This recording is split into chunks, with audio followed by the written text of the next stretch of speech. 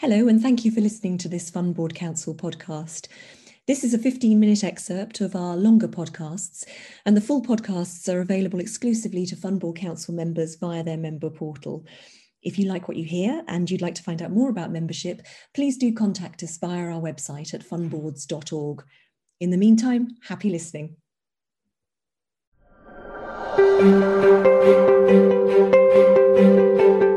Hello, and welcome to this session of the Fund Boards Council INED Bootcamp 2021. I'm Brandon Horwitz, a Senior Advisor to the Fund Boards Council. Today, we'll be discussing ESG and fund boards. How can INEDs ask the right questions? ESG, environmental, social and governance issues, have rapidly gone up the agenda for all types of firms, and especially for fund managers who are increasingly offering products in this space. In this session, we will explore the implications of ESG on fund boards and especially focus on what questions should INEDs be asking today. We'll cover a number of themes, including responsibility for the ESG policy, what constitutes authentic ESG versus greenwashing, and how ESG impacts the culture in fund managers. With me today, I'm delighted to have Helena Coles, an investment trust INED, an independent investment advisor to the Joseph Rowntree Charitable Trust, and an experienced fund manager in her own right, having been an emerging markets portfolio manager earlier in her career. Welcome, Helena. Thank you, Brandon. We've got a few questions to cover today, and we'll kick off with something quite high level, which is, what do you think are the most important questions which a fund board should actually ask when it comes to ESG? And are there any areas in particular which perhaps an INED should focus upon? Thanks, Brandon. Well, that's a big question, big opening question. Well, I think a good starting point would be for INEDs and to ask how knowledgeable is the board in general on ESG issues and on their developments, and whether they can ensure that they are able to keep up to date with new developments. And this is not just in terms of regulation, but in terms of broader trends as well. Do they think that there is a skills gap or a knowledge gap? And if so, how can they close that gap? Do they want to undertake training, or perhaps arrange for regular updates from the firm's SMEs on the subject? Also, as a board, I think it's important to ask whether you're aware of and comfortable with the firm's ESG strategy. And do you know who's accountable for it? Are you satisfied that ESG is being considered at an appropriately senior level? ESG will probably influence long-term strategic decisions of the firm, which will probably directly affect your funds. This may be in areas such as resourcing to meet increasingly onerous regulatory and disclosure demands, more engagement activity, and also better communications on ESG related issues with the market in general and also with your investors. A firm's ESG strategy is also likely to touch on stances that it makes and initiatives that it signs up to. For example, if your firm is going to commit to the Net Zero Asset Management Initiative, you will want to know the path that it will take and how that path might impact the funds that you have oversight over, such as, is it going to change what your managers can and cannot invest in, over what time period, and are there any implications for the investment process? I think, though, that it's quite important to just get clear at this juncture that there is no one size fits all. Amongst your membership, there will be oversight of multiple different funds with very, very differing mandates, investment universes and performance targets, which potentially makes the ESG element of a board much more onerous for those who oversee a larger number of funds. Whichever way, I think it's important that the board works closely with the manager and engage with them to make sure that the board is getting the right information and staying on top of regulations, and therefore able to consider the relevance and implications of each of these things for each of the funds. I think boards also should be asking about progress on disclosures. Greenwashing is a very sensitive topic right now, as you are aware, and the board should be able to satisfy itself that their funds can live up to any claims about being green, sustainable, or following ESG principles. So the board should be able to ask for metrics and information to help it to understand the ESG characteristics for each of their funds and be comfortable that the marketing messaging is not misleading in any way, much in the way that a board will know the style characteristics of a fund to ensure and satisfy itself that it is managing consistently with the mandate, the investment mandate.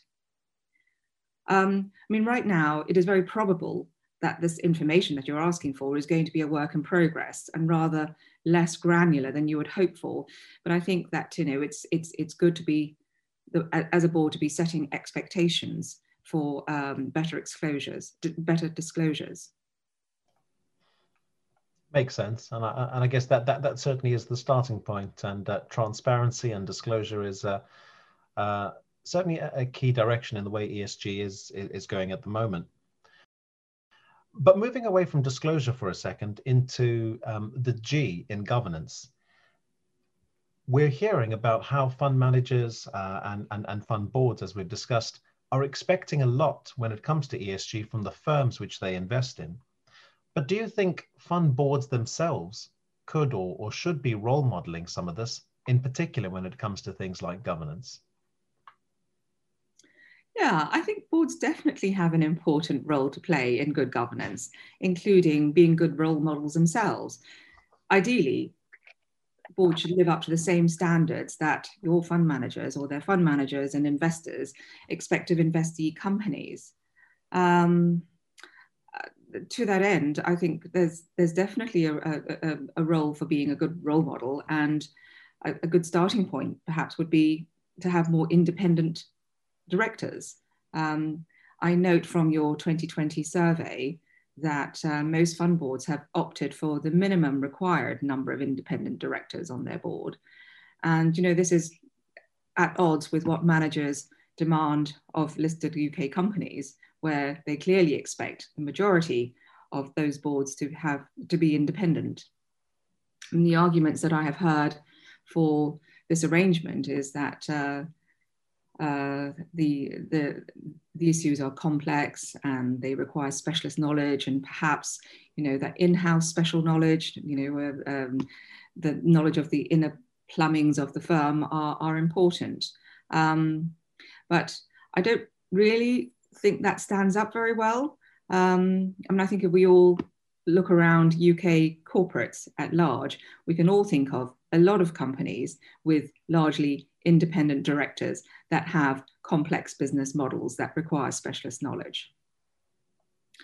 I also think that there should be more independent chairs.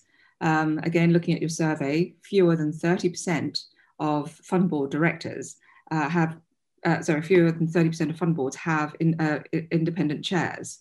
And I think especially where independents are already in a minority, I think that, to have an independent chair will help provide balance in boardroom discussions, because the chair is so important and so key in setting the agenda and also, bridging relationships with the firm and other stakeholders.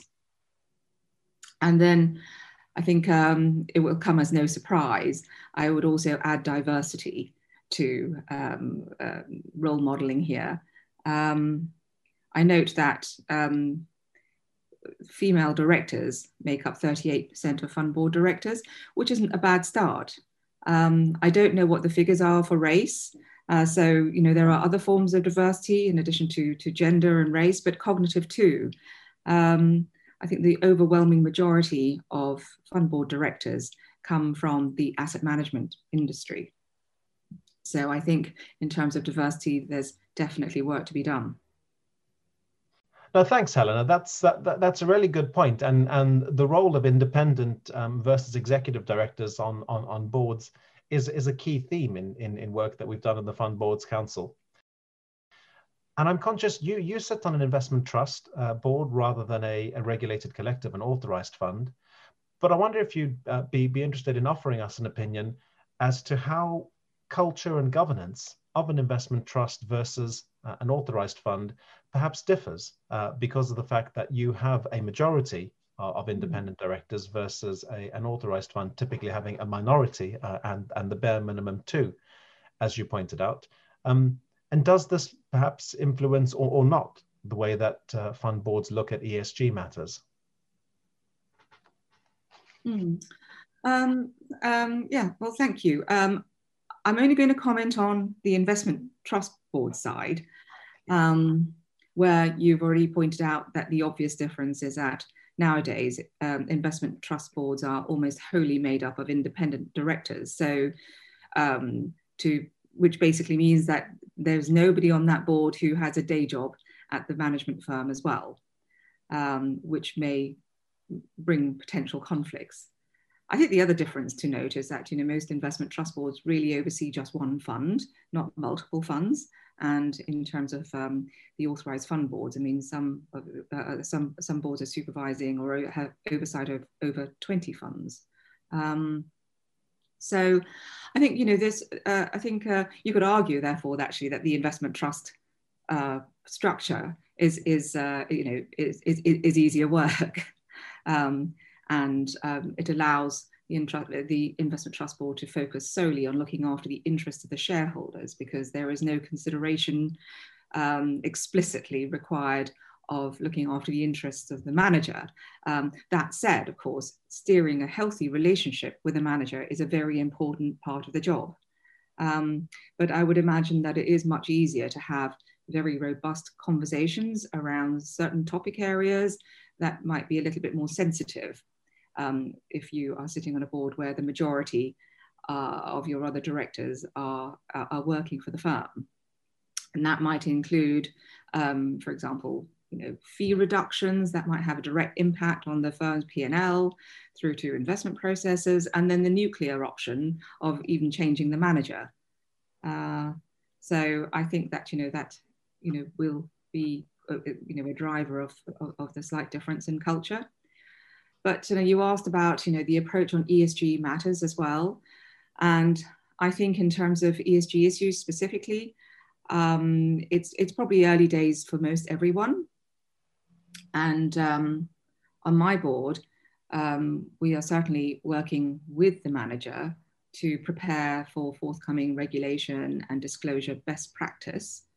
And so we are collectively building a plan together that best fits our particular trust for resilience to these changes, which incidentally I think are very positive for the industry.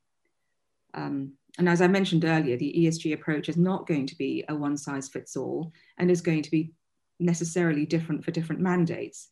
And remember, not all funds will have explicit ESG elements in the mandate and may not be in scope for regulatory disclosures. So the individual boards will have to take the decision to make the appropriate approach that they see best serves their investors. I mean, there is clearly a lot of pressure right now to look good and brandish ESG credentials. But I think that overall, it is most important that you are honest about what you do and what you don't do and have good and consistent disclosure. So whichever way the board decides to approach their ESG matters, I would say that these discussions really, hopefully, are already underway. And I expect that ESG is going to be a priority item on the agenda, pretty much at par to investment discussions on an agenda going forward. And will be a consistent, regular item, which it wasn't, frankly, even as recently as a year or so ago. Which is very interesting, and I appreciate you're more comfortable talking about investment trusts because that's your current focus. When I look at authorized funds versus investment trusts, clearly investment trusts are a very, very old and well-established structure, but they've also had the scrutiny of regulators over the past 20 years, and naturally they're subject to company law as well, and all the various different codes and things which have happened in that space. So I guess the question's out there as to whether authorized funds will mature or go down the same route over the next 10, 20 years. And I guess we'll see. Turning to the industry as a whole now for a moment, we've seen a real proliferation of ESG funds, and I guess in parallel, a proliferation of ESG measurement or disclosure frameworks. We hoped you enjoyed that 15-minute excerpt. If you did and you'd like to find out more about how you can access the full recording or about FBC membership in general, please contact us via our website at funboards.org.